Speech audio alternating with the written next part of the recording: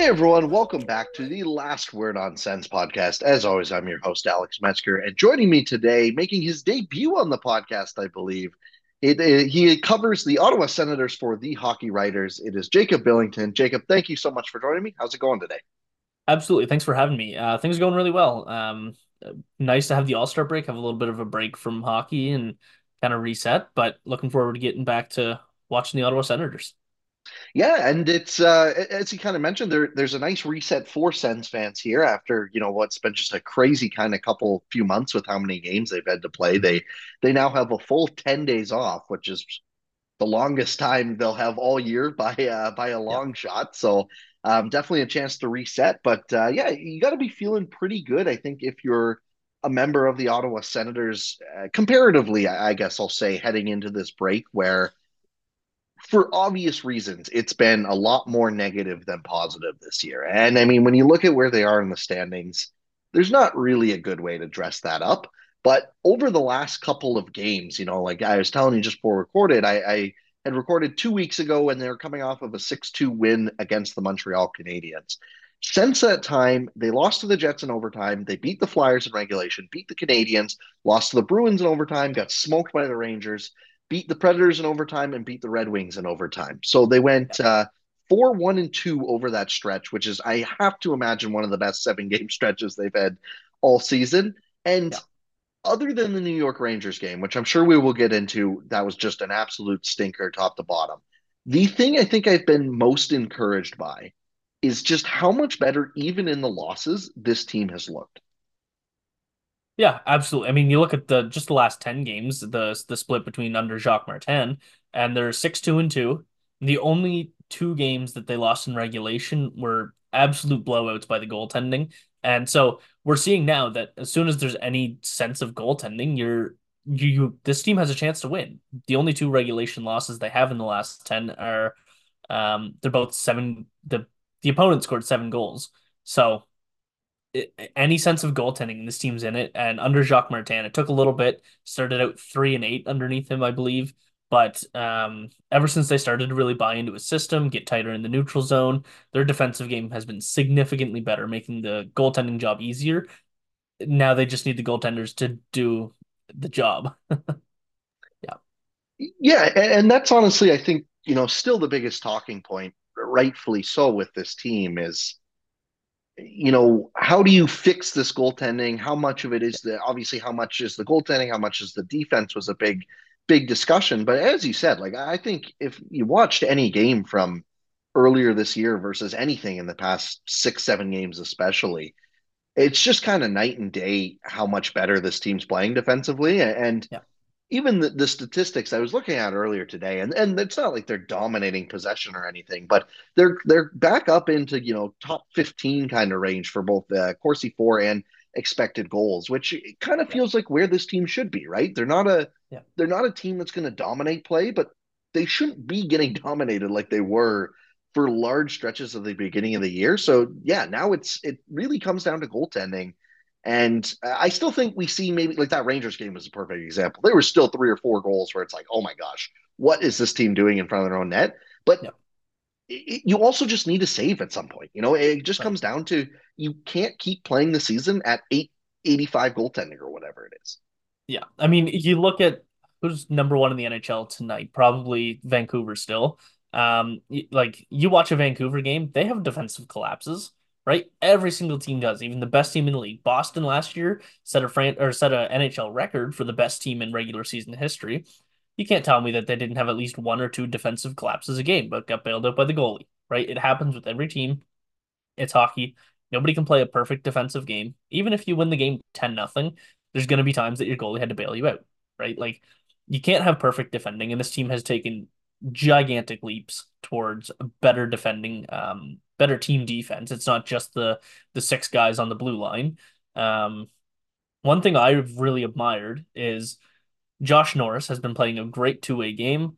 His offense has not been there at all. His defensive game has been very good over the past 10, 12 games, but the offense needs to be there, but the defense, he's the one kind of leading the way in that top 6 in the defensive coverage. Defense still has some things to work on, but team defense in general has just been so much better under Jacques Martin.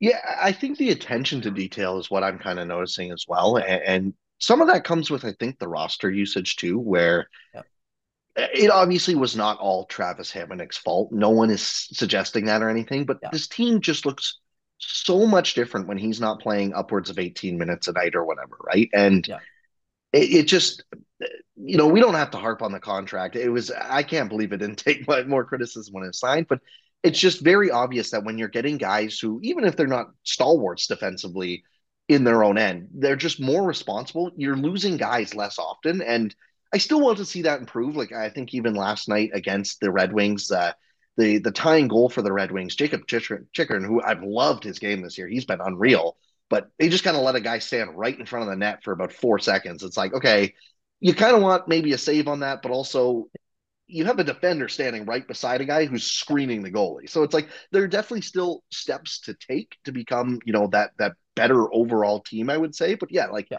just looking at how this team is approaching the defensive end, and even if it means sacrificing some goals the other way, playing that two-way game and where they're being better defensively, to me, at this point in the year, which is what it is, where they are in the standings, is much, much, much more important than just trying to get their stats and scoring 30 goals or whatever. Right. I would much rather see Tim Stützle develop a better two-way game than hit the 100-point mark. I completely agree with you. Yeah, and so I guess that kind of leads us, nicely into the topic that really I thought was a good idea to just get you on and discuss a little more, because you had put out just a question kind of Yeah. on Twitter yesterday, or X, I guess it's called, and kind of mentioned an interesting debate that I do think there is, Yeah.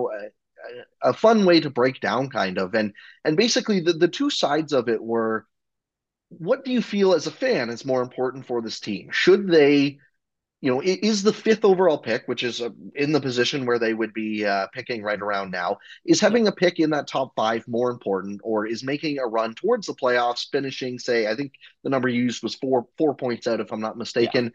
Which one of those two is more important? And I definitely have some opinions on it, but I'd love to hear, what do you think has been the feedback from that, and what is your opinion on it as well? Like, do you lean one way or the other more aggressively?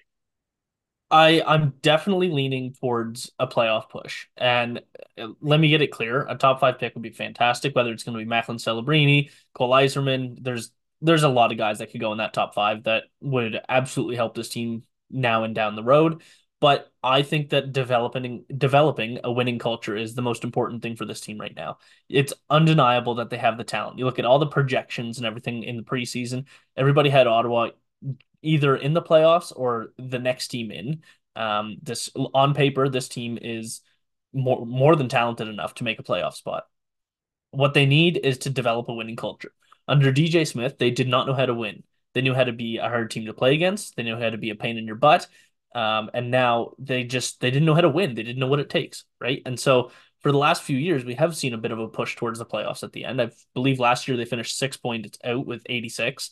And this year, if they can do that again, I think that that's the best thing for them. Your side of the argument was that they already did this, right? And they've proved that it wasn't valuable at all. My kind of argument back at that, which kind of started this whole discussion about me coming on the podcast talk, but too much to say on Twitter for sure. Um, but I would rather see them push towards the playoffs and under Jacques Martin, a coach that does know how to win and a team that does know how to win, right? So they're not just, oh, we're out. We might as well just all offense. Who cares about defending anymore? We're not just going to outscore our problems. Jacques Martin, and I will quote Dayton Reimer, who I do the Senators Roundtable podcast with. I'd love to take credit for this quote, but I can't. He said that under Jacques Martin, this team is learning how to be coached. And I think that that was the most brilliant thing I've heard anybody say of this whole should they try and win?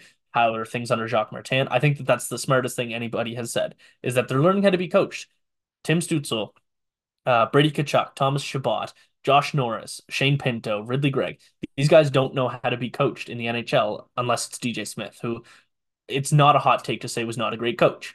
So I think that they're learning how to be coached and getting kind of put up on the tee for the next coach to come in, whether it's going to be Claude Julien, whether it's John Gruden. I don't know who it's going to be, but whenever the next coach comes in, they're going to be ready to be coached and know what it takes to kind of take that next step.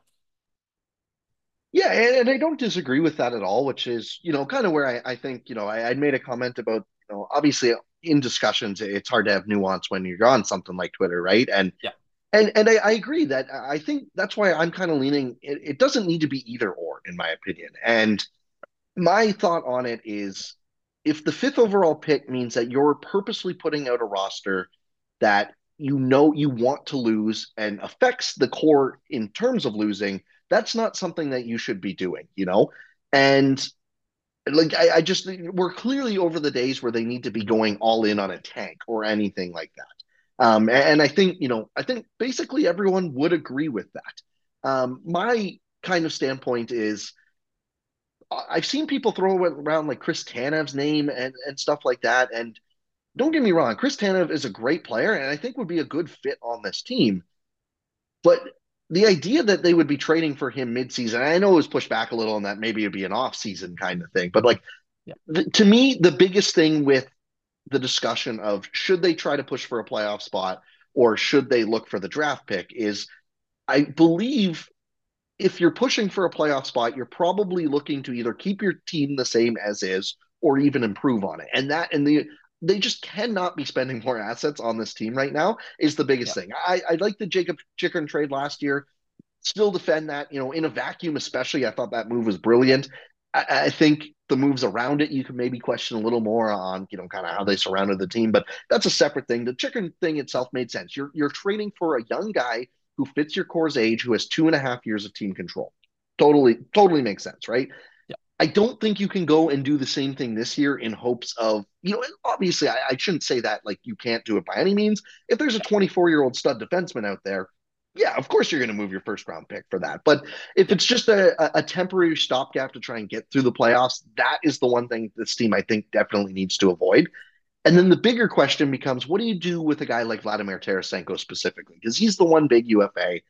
And to me, again, that's where it comes back to the draft pick thing of if you want to try and re-sign him and think you can get him at a reasonable contract for 2 or 3 years, I can see the value behind keeping him. That being said, I do think that I've loved what Tarasenko's brought. I think he's brought exactly what you people should have expected this offseason. Like he's not yeah, obviously prime Tarasenko, but he's still a very, very solid player. yeah. But if you are expecting to move off of him and use his money in a different way this offseason, I think you have to move off of him at the trade deadline, try and recoup some of those assets that you've been bleeding for a couple years, and still go Yeah. with the approach that this team needs to learn how to win. It just doesn't maybe have to be with this exact group of guys, if that makes sense. No, I agree, and I think somebody like Vlad Tarasenko, I'm on the side that he should stick around. I think if Ottawa can keep him around again at a reasonable price, I'm not saying give him 3 years, 7 million, 7.5 million. If you can keep him under 6.25, I think you should keep him for 2 or 3 years. But you're right, like you got to kind of choose a path at this point. And with Vlad Tarasenko, I think that there's a few guys I would try and move ahead of him. We've talked a lot on the other podcast that I do about whether you're going to trade Thomas Chabot or Jacob Chikrin. Oh, I think one of them's got to go, and I think a lot of people are in agreement that Chabot makes more sense to try and deal. Um, Josh Norris, he's somebody you look to move. I mean, there's no rumors or anything about that, but $8 million, and he scored no goals in the month of January. That's not enough. So there's a lot of guys that you can move. I think the surrounding pieces like Vlad Tarasenko are the pieces you should try and keep, and you should try and make a splash with the core. Like look at what Winnipeg did last offseason. Try and pull off a Dubois kind of trade. Now you're not going to get the same value for Norris as you did Dubois, but the framework around that trade, or even if you want to spin it towards Chabot, um, the framework around that trade, you get a middle six defensive winger in Alex Iafallo. You're not going to get Gabe Vilardi. It's I When the trade happened, I said that Gabe Vilardi and the Winnipeg Jets got the best player in the trade. Um, but you're going to get a young up and coming guy like Arthur Kaliev, maybe if you're talking to LA, and a couple picks, right? So you're just getting some more balance around the lineup rather than all these $8 million guys, and that's what this team needs. They need more of that depth, right? Because you look at Dominic Kubalik. he's not done anything. He scored 9 goals. He's got as much as Alex Ovechkin, but like he's just not doing anything on the ice. And you look at even the bottom six, like Mark Castle, like Rourke Chartier, these guys just don't do anything. Rourke Chartier's been fine in the role he's in, but he's nothing special. You'd like to upgrade that if you can. So there's just so many pieces in this roster that the depth needs to be improved, and there's enough surplus in the top end that you can kind of make one of those moves. So I think Vlad Tarasenko would be closer, more down the list than some of the core guys.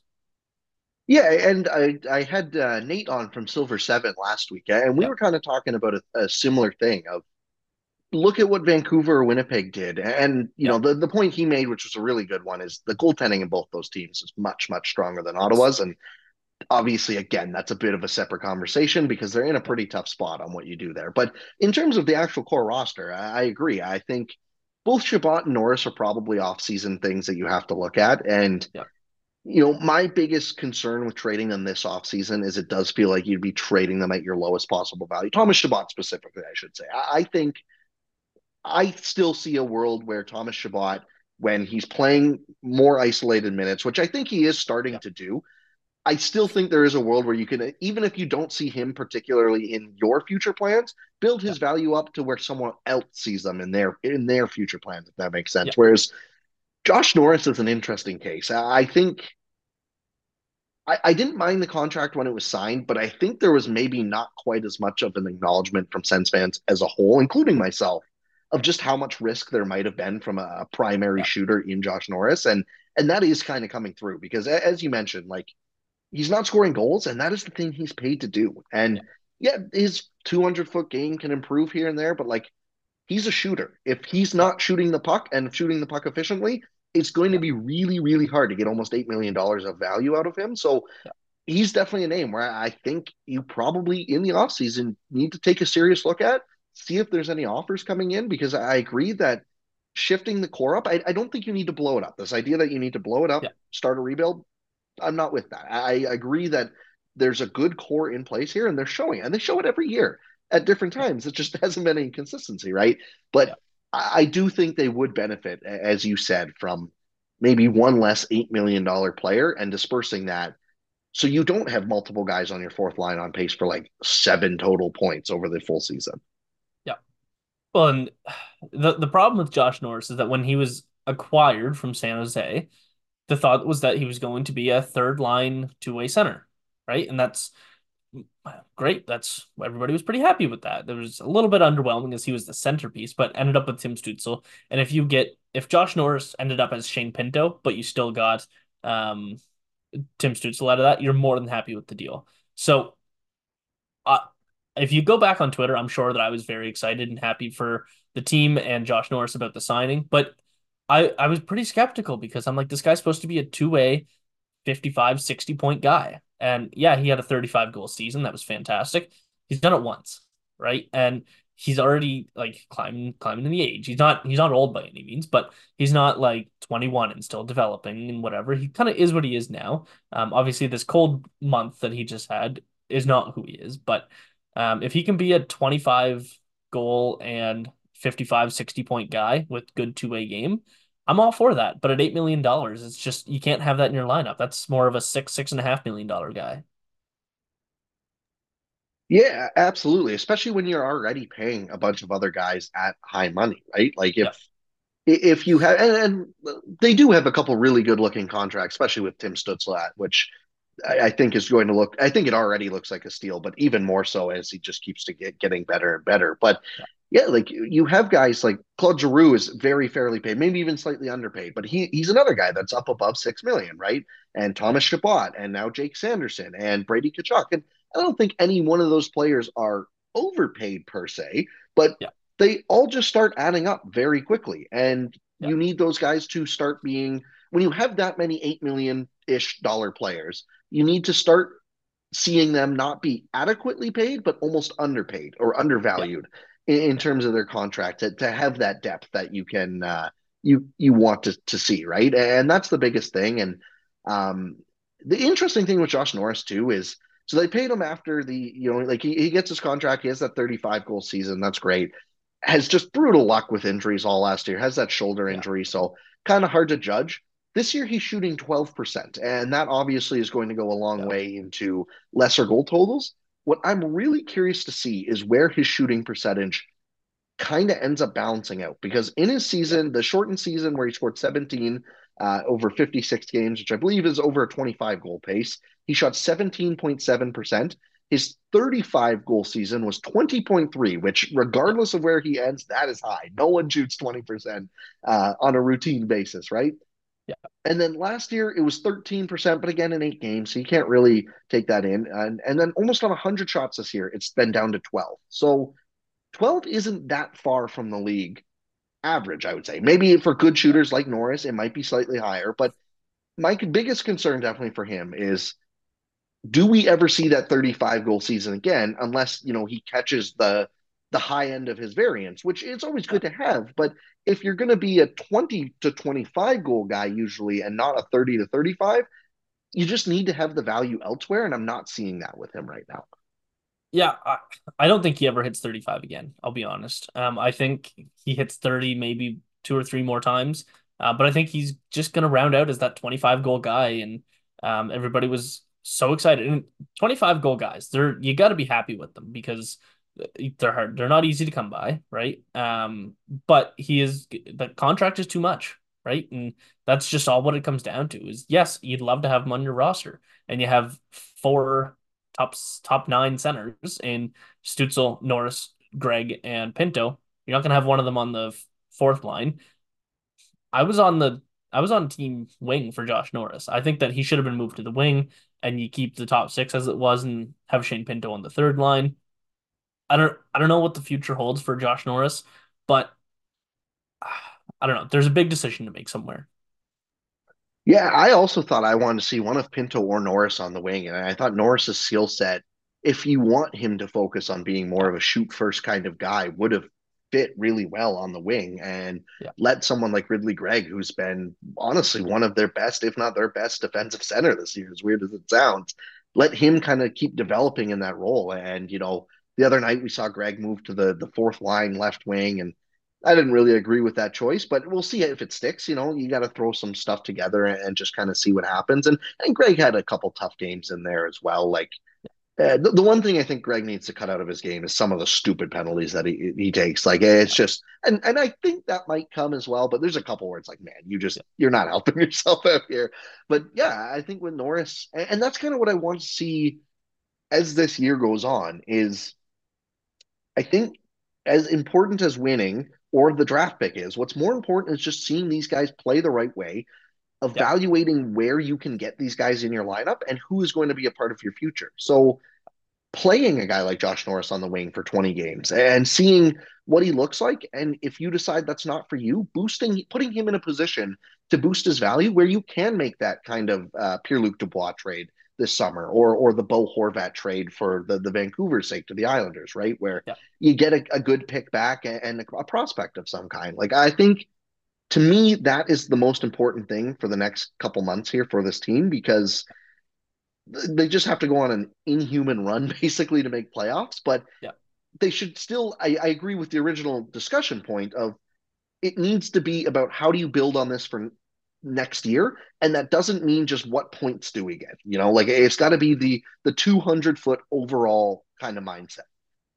Yeah, I mean you can't disagree with that at all. You want to see the better defending out of the defense. Like I'd like to see Jacob Bernard Docker play a bit better. I'd like to see Jacob Chikrin play a bit better in the defensive zone. Thomas Chabot just kind of balances his game a little bit. He has great games, then he has poor games. He doesn't have any decent games. Just need all these guys, need to see where they're at. And with the whole new regime in there, you got Dave Poulin, Steve Stais, and Michael Andlauer kind of running the show now. They don't know these guys, right? They're getting a really good sense of who they are this year, but they don't know these guys. They're not connected to these guys. They don't care about Tim Stützle. Like what? Sorry, that didn't come out right. They don't have those personal ties to Tim Stützle. They didn't draft him. They didn't sign him that contract. Same with Jake Sanderson or Brady Tkachuk. Like these top guys, they're not going anywhere. But you got to see what you have there, and the kind of next tier down with Shabbat and Batherson and Norris and whoever else you want to throw in there, it's not their guys, right? This team has absolutely none of their guys. And we've seen Steos talk about how he wants to get pros, and Chris Tanev's name is the only one that's really popped up so far. I wonder if Scott Lawton is in there as well, but he wants pros and he just hasn't done anything yet. And I'm sure he will. He just kind of needs to gauge the market, but he needs to spend as much time as he possibly can getting to know who his team is because he like you look at Josh Norris this year, if that's kind of all that Steos thinks Josh Norris is, then that's not very valuable, right? Because Josh Norris this year at least is a $5 million player at the most. And so is he going to try and move out of that deal? I don't know. But he's evaluating based on what he has and what he's seen. He doesn't have those connections to these guys that Pierre Dorion would have had.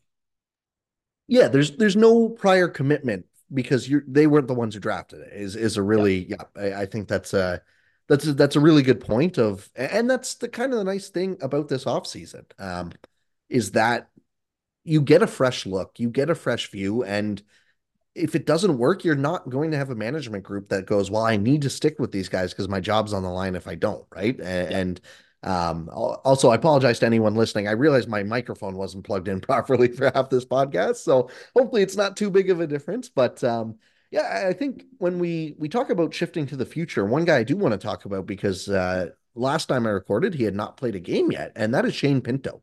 I'd Yep. love to give your thoughts on Shane Pinto. I've personally been pretty impressed in the limited sample I've seen from him. Obviously, as expected, it's taking a little bit of time to gel maybe with some of the guys and just get back up to speed. But what has been your early impressions on Shane Pinto so far? I think that he's been fantastic, and he's exactly what this team needed down the middle. He adds so much more depth to this team. Like you now, the third line, based on how they played most of the game last night, it was Ridley, Gregg, Shane Pinto, and Vladimir Tarasenko as the third line. Like that's absolutely insane. That adds so much depth to this team. And then you look at if he's not in the lineup, then the third line's going to be Kubalik, Gregg, Tarasenko. Like that's such a downgrade from adding Pinto in there. And I mean, his production has been there. He has been one of the like hardest working guys on the ice. And he said after the game last night that he and the team are ready for a break. And then he kind of laughed and said, "I've had a long enough break, actually." But he's had all this time to recharge, and he came into the NHL seamlessly, right after a 41 game suspension. Which say what you want about it, it happened. It's over. No more argument about it. Whatever.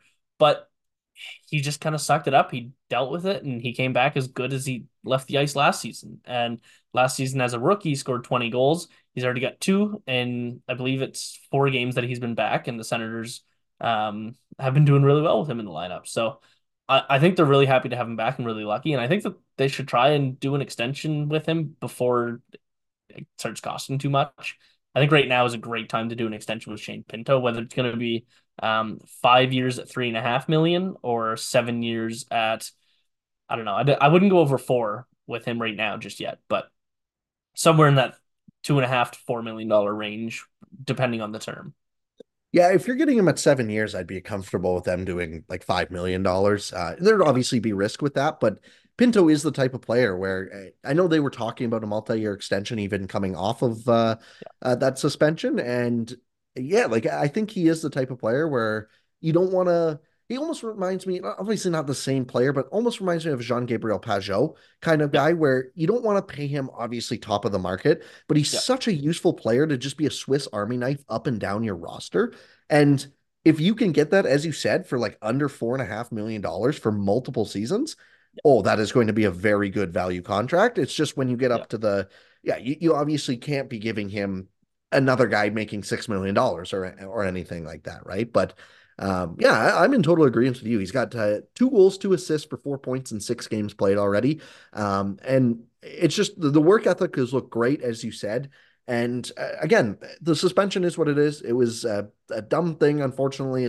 But he's handled it as good as I think you could handle it since it happening, and that continues to show on the ice as well. Where you can tell even that goal he scored to win the game against Detroit last night.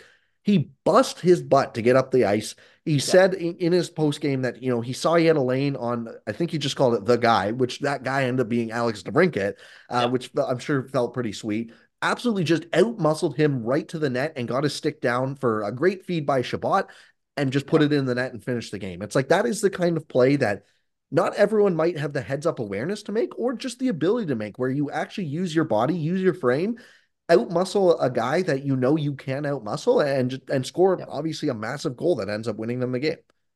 Yeah, and you referred to a comparison as Jean-Gabriel Pageau. That's a great comparison. I think of Mike Fisher when I think of kind of how he's developing, but again, they're pretty well the same player. A really solid third line center who can jump up to the second line if need be.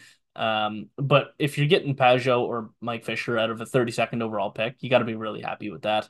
Um, and like you look at the way that Jean-Gabriel Pageau went out, he wanted 5.5 million. Ottawa ended up getting Ridley Gregg out of it, right? And so it's just it's a cycle that keeps on going, right? And like looking at the trade trees and how valuable these players really are to the organization is so much fun. But if Shane Pinto can stick around long term, I'm absolutely here for it. I think the team should be as well. Yeah, I agree. I wouldn't be surprised if we saw, like a medium term kind of extension in that Yeah, 3 to 4 year range at, probably $3 to $4 million, I would assume, like a 4 by 3.5 or something like that, 3 by 3.5 maybe. It's hard to say because I do think, I think Pinto obviously wants to prove that, he is a guy that can be a core part of the team. He does have a 20 goal season under his belt, which is going to, help him in the negotiation table. But he also only had 15 assists last year. And I don't necessarily pin that all on him. He wasn't always playing yeah, with the best line mates, let's say. yeah, Or when he was, it was like, yeah, he looks a little overcast right now. But yeah, yeah, the whole suspension thing, I think, is probably unfortunately going to work against him in terms of making money in the short term. But if you're the team and if you're Pinto, I think you can look at it as there's a good way to help this team by being on a value contract for a couple of years, and it doesn't need to be this long 7 year deal or anything. If it's 3 years or whatever, yeah. then after those 3 years, that'll be your time to get paid, whether it's with Ottawa or with another team, and you can kind of bet on yourself. So yeah, I'm curious to see what happens with Shane Pinto, but I've been really encouraged by what he's brought so far, and I'm hoping the Jake Sanderson injury that occurred last night isn't too serious, because the other nice thing that has happened over the last week or two is this is the first time in 2 seasons, really, we've actually seen Yeah. what this team is meant to be fully healthy. And injuries happen all the time in the NHL. You can't just assume every core player is going to stay healthy all year Yeah. long. But it was really nice to see the first couple games that the entire team was together just so happened to be some of the best games they've played, not just this year, but in 6 years, basically. Yeah. I have a question for you. Do you know how many games in the NHL the Ottawa Senators have had Tim Stützle, Josh Norris, and Shane Pinto for?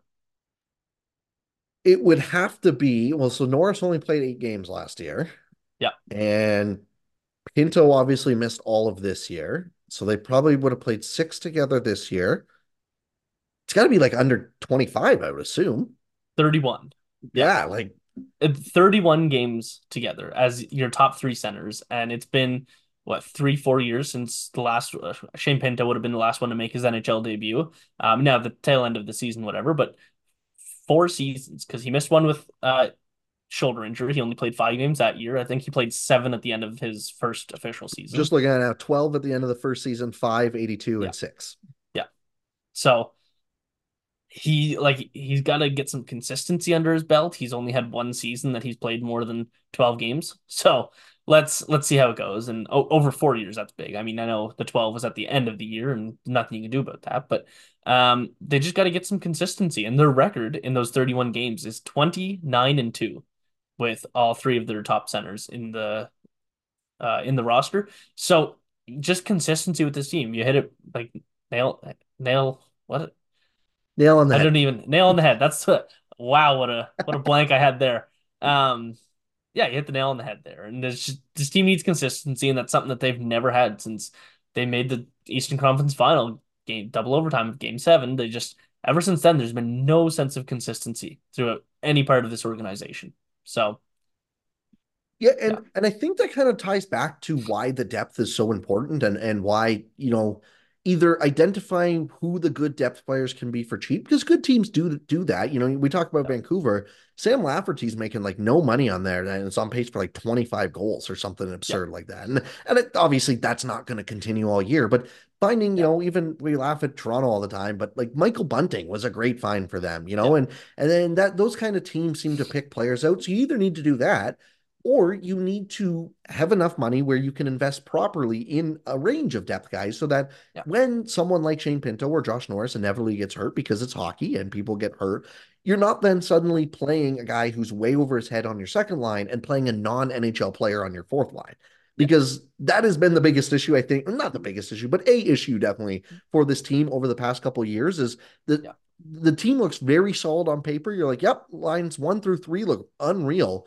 But then as soon as even one piece goes down, it's like, oh, okay, now we're putting a lot of sandpaper on Yeah. this kind of roster. And that's why I really do hope that with this extended kind of front office that they're building here, the pro side of the scouting department gets a big boost and they start actually investing in the proper depth players and like not giving guys like Zach McEwen a 3-year contract and Yeah. not signing Travis Hamonic to a full no move clause in his like after you've seen him for a year and a half. Just it's little Yeah. stuff like that no individual move is going to kill you.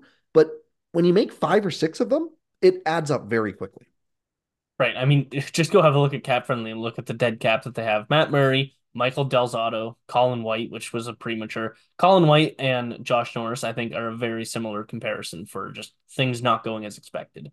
Dion Phaneuf was on there for a while. Like just all these guys in the dead cap. Pierre Dorion just did not know how to manage the salary cap. He knew how to draft guys. He knew how to sign his RFAs to pretty decent deals.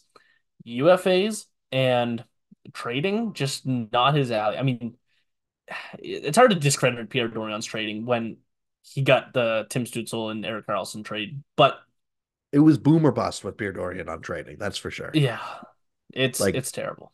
yeah, and yeah, like I always thought, and again, I hope this is something that kind of changes with the new regime. The biggest problem I had with the old regime was they just fell in love with their own guys way too Yeah, quickly. And as a fan, that's totally okay. Like you and I can sit here and be like, they should keep basically every player on this roster. We love them. yeah, We're not being paid millions of dollars to make that decision, yeah, And yeah, so that was always my problem is like, it's like, okay, well, if every fan can see that like Andrew Hammond and Mike Condon came out of nowhere, had a great couple of months, and you yeah, probably should see more than just 4 months of play from them before you sign them to 3-year deals.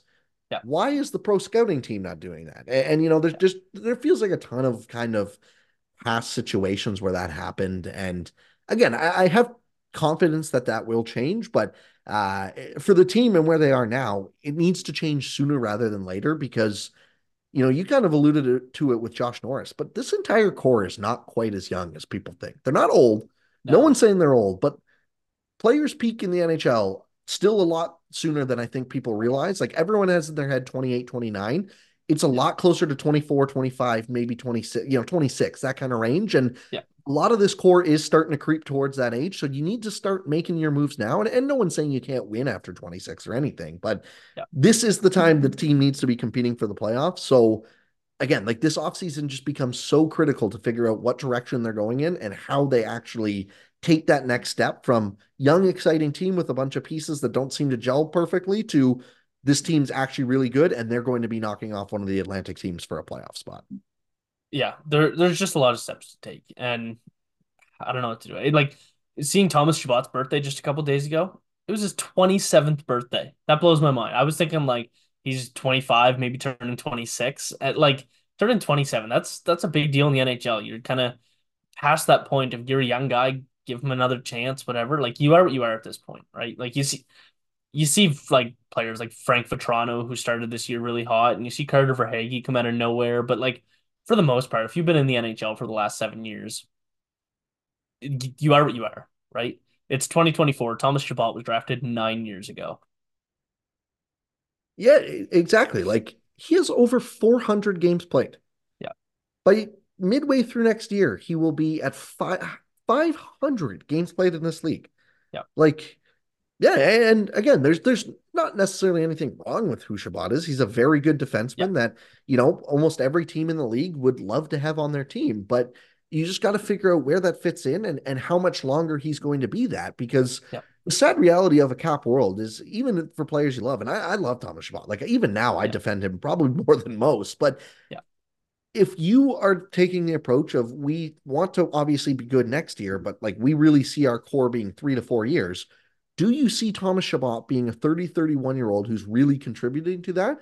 And if the answer is no, which maybe it's not, but if the answer is no, you have to move on and make a tough decision to move out a guy who's been a fan favorite, who through some tough years, and make Yeah. that change now and get ahead of it, because you can't be stuck for the bill when it happens. Yeah.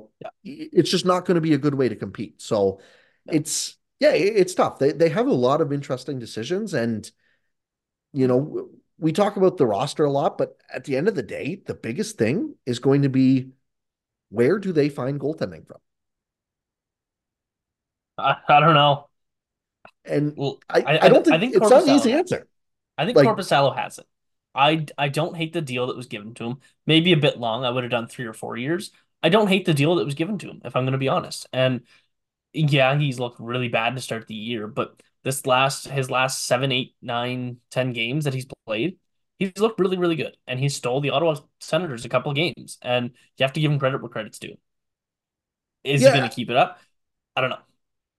I So think he could still be a decent tandem option for the team, and I just can't see them running back Forsberg and Corpusalo next yeah, year.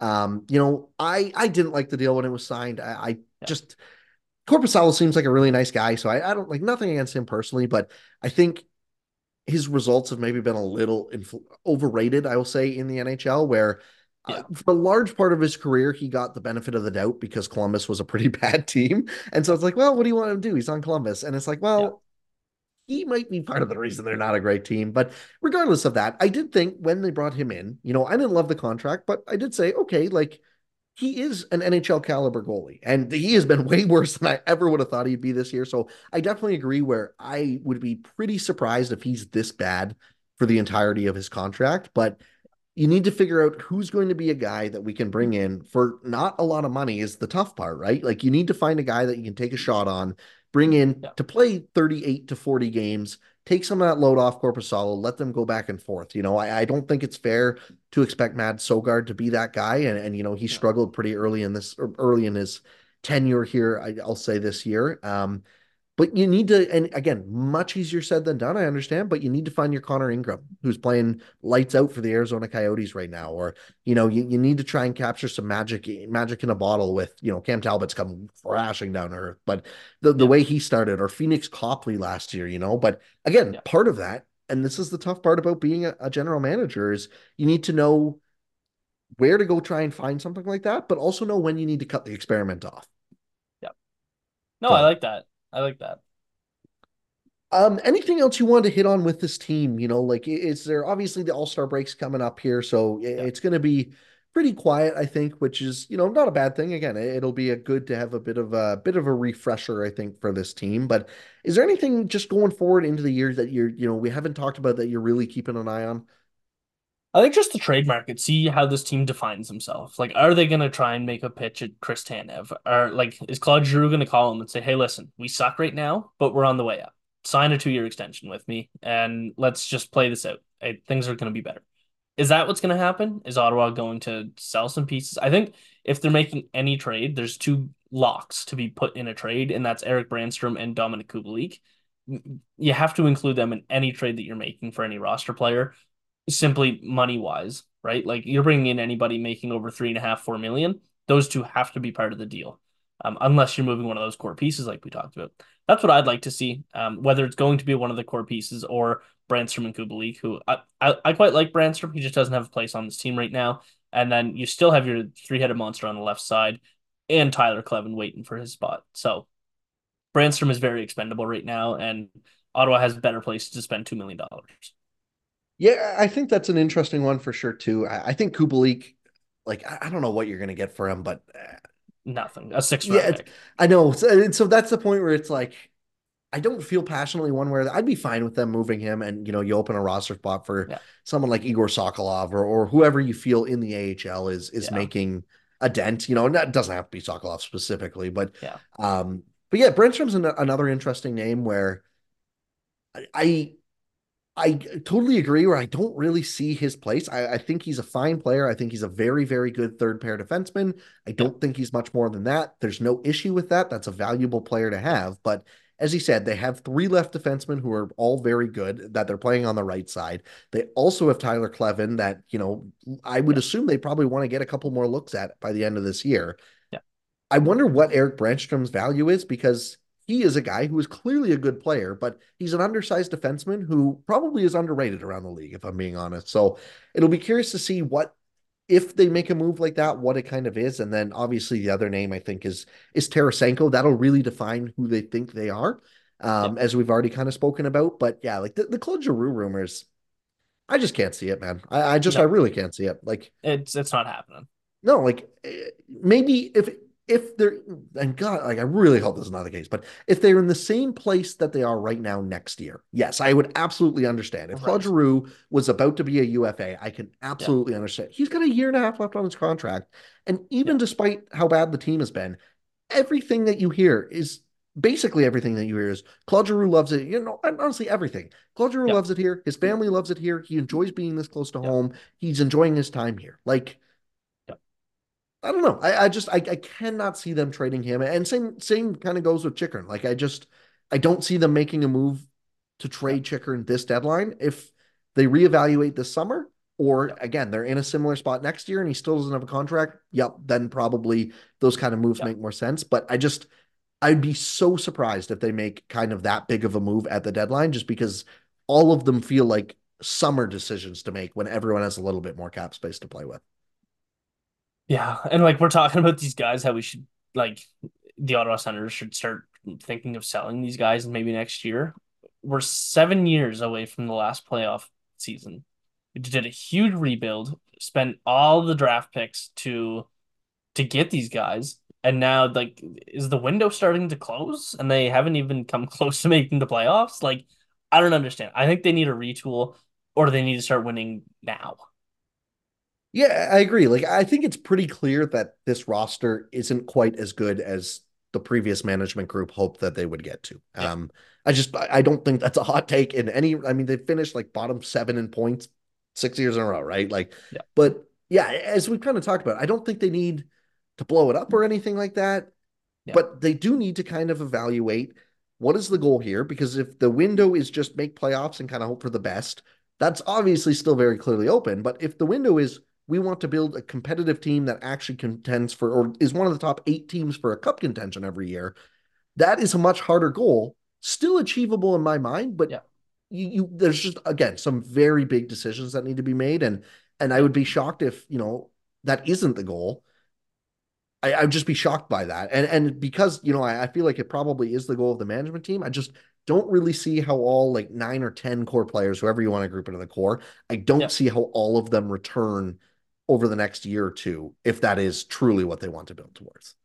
It sounds like we're talking about the Toronto Maple Leafs. I was going to say, yeah, I guess it's just down the road that they've been saying that for about 8 off seasons now, and Yeah. it continues to happen. But The core four can't stay together. They can't stay together. But they keep yeah, doing it and they're taking their steps. So I yeah, don't know. but even with Toronto, like at least that team right away was like 100-point team and constantly making Right. the playoffs. Whereas that's the tough thing with Ottawa, where like you can tell, and there is value for just a team like Toronto, but even someone like I'm trying to think of another good example. Winnipeg, for example, at West. Yeah. Like one of the big things I thought they should have rebuilt heading into this offseason. And Yeah. I'm looking, it looks like a good decision that they didn't. But to them, I genuinely think to their ownership, making the Yeah. playoffs every 2 out of every 3 years and going into the second round is Yeah. more valuable than rebuilding and taking the chance you might build a cup contender, right? There is obviously Right. value to being a playoff team every year and looking like a good team. Sells tickets, gate revenue, all that good stuff. Yeah. But it's about figuring out A, where your goals are, and B, if you need to take that next step, exactly how you do it. And that's Yeah. obviously the massive question for Ottawa this offseason. Yeah. Well, and if you look at the rebuild comparison between the Leafs and the Senators, let's say this year is comparative to I mean, it's so hard to line up perfect years. But let's say set the 2017-18 season for the Leafs. They had Patrick Marleau. This is the year before they got John Tavares, which you could compare signing John Tavares and Claude Giroux. That's a pretty fair comparison. So you have Matthews, Marner, Nylander all in the show. They're all already developed and they're doing their thing, right? You have Morgan Riley, who you can compare to Thomas Chabot. They've been around for a while. But you look at the 17-18 Leafs, they had Patrick Marleau, they had Tyler Bozak, Nazem Kadri, James Van Riemsdyk, right? Like they still had all these veterans that know how to play in the NHL. This team, I mean, now this year they do have Kubalik, who has a couple years in and has been around, but you got Tarasenko, you got Jacob Chikrin, who's been around. You got these guys. This year they're finally starting to get those vets to help develop the young guys into a true hockey team that Toronto just kind of had the whole time. They didn't sell absolutely everything, right? They sold a lot, and they like Zach Hyman was on the team, Connor Brown was on the team, Jake Gardner, who I mean, say what you will, but he played a lot of hockey, right? They had a lot of guys that have been around. They had those pros that Steve Stais is looking for now, and that's the biggest mistake that Pierre Dorion made. Whether you want to say it's Jean-Gabriel Pageau, whether you want to say it's um, Mark Stone would be great if that trade didn't happen, but a guy like that, it doesn't have to be to Mark Stone's caliber, but if the number one right winger on the team could have stuck around, that's the kind of guy that Ottawa needs still in this lineup, right? Yeah, for sure. And or even if they could have went and acquired them after, words, and they did try with a guy like Evgeny Dadonov that obviously did not work out in just hilariously bad fashion. But Yeah, yeah, like you kind of need to find that not even depth of the lineup, but kind of depth of the lineup now that your young guys are taking the step. Because as you yeah, said, like Toronto was and I mean, obviously they don't have any postseason success to show it, but right. the idea behind how they did it was very smart in terms of when Matthews, Marner, and Nylander came into the league that first year, there was times where, especially like Marner was on the fourth line and Yeah, playing on that fourth line. And it's like, yeah, yeah, you're getting shown that if you're not playing the right way, you're gonna get sent down there. But also for most of the season, Austin Matthews was the 2C or even the 3C behind a guy like Nazem Kadri and Tyler Bozak. And then yeah, obviously in that second season, and even by the end of the first, it's like, okay, yeah, training wheels are coming off. This guy's shown he's yeah, ready. He's going to start moving up the lineup. But yeah, you still had that depth in a guy like Nazem Kadri to yeah, play on your second line. So yeah, it's about finding kind of those guys. And I think Ottawa's core is getting to the age where they maybe don't need those specific players, but it's about finding the complementary pieces, as you mentioned, around them yeah, to it shouldn't need to be Tim Stützle, Josh Norris, Brady Tkachuk, Claude Giroux scoring every single night. There should be yeah, some games where your fourth line chips in a goal and, plays just perfectly defensively and doesn't give much up. And that's the reason you win 3-2 and not lose 2-1 or whatever. Right. And yeah. the team just hasn't gotten that near often enough. And that is one of the biggest things I hope that they address heading into this off season. Yeah, I agree. Just need one or two good depth guys. That's it. Like if you add, and again, I'll go right back to that Winnipeg trade with Dubois. If you add Alex Iafallo and Rasmus Kupari to this team, who Kupari has struggled for sure, but I would much rather Kupari than Kastelik in this lineup right now. If you add Iafallo and Kupari to this lineup, they're so much better than they are right now. Yeah, absolutely. It's just finding those, kind of responsible middle six, bottom six kind of guys. Like Yeah, yeah, like that's exactly what they need to go out and identify. And yeah, like Kupari only has one assist in 21 games, but yeah, I follow ones especially. And, there are players like that you can find, and some projects aren't going to work out. Like I totally yeah, understand that, but others absolutely will, like you look at even what the Habs are doing with Sean Monahan this year yeah, and his underlying numbers maybe aren't as great as what his point totals are, but he's clearly yeah, being put in a position to succeed. And it's like, well, yeah, like if a team like the Habs that are clearly trying to rebuild can find a guy like that, you should also be able to go and identify some talent to help a team that wants to win right now. yeah. And Ottawa So hasn't acquired anybody during the rebuild to help them out. Like during those rebuilding years, they just sold everybody that wasn't nailed down. Like they didn't acquire anybody to help them. Obviously, in the big trades, they got the prospects and the young guys and the picks, but they didn't trade for anybody that's going to help them long term, like Montreal did with Sean Monahan. Sure, they're trading him now, but he's one of those guys that during that rebuild, they acquired him and he's there to help them, right? Ottawa just took on roster players, right? And that's because Eugene Melnyk wouldn't spend. That's that's as far as it goes, really. Yeah, and the thing with the Monahan trade for Montreal is the reason it was so great is they got a first to take him on, and they're now asking for a first to flip him somewhere else. It's like, yeah, Yeah, that is exactly what you should be doing instead of going and spending a third round pick on Braden Coburn or whatever. Like, yeah, it's just yeah. like, yeah, like And we don't need to rehash yeah, everything, but yeah, it's just the way they approached it definitely was not ideal. And again, like it's new regime, new ownership, new money to spend. yeah. It'll be interesting to see, what that kind of looks like and how they change things going forward. Because the other thing, I guess, and we can maybe wrap it up here, but I think the important thing to remember too is just because you have a new owner who's willing to spend, they don't need to be going and spending $3-4 million on a singular depth player or anything. Yeah. It's got to be a balance of finding the right guys, but also not overpaying for those guys. And having a little bit of breathing room with your salary cap, which Ottawa does not have. So, Yeah, for sure. Thank you so much for joining me today, yeah. Jacob. Plug some stuff. Where can people find you and all your work? Yeah, so I mean, I do some writing at thehockeywriters.com. I do the Senators Roundtable podcast, and you can find me on Twitter at Jacob Billington. And just, I'm always open to have a chat about anything. Obviously, that's how things started here. We just having a chat on Twitter, and here I am talking about it now and spent an hour talking about it instead of 37 different tweets. So went a lot better than it probably would have on Twitter. Yeah, exactly. And yeah, thank you so much for joining. I'll have to have you on again down the road because, Yeah, as always, there's just absolutely no shortage of things to talk about. absolutely.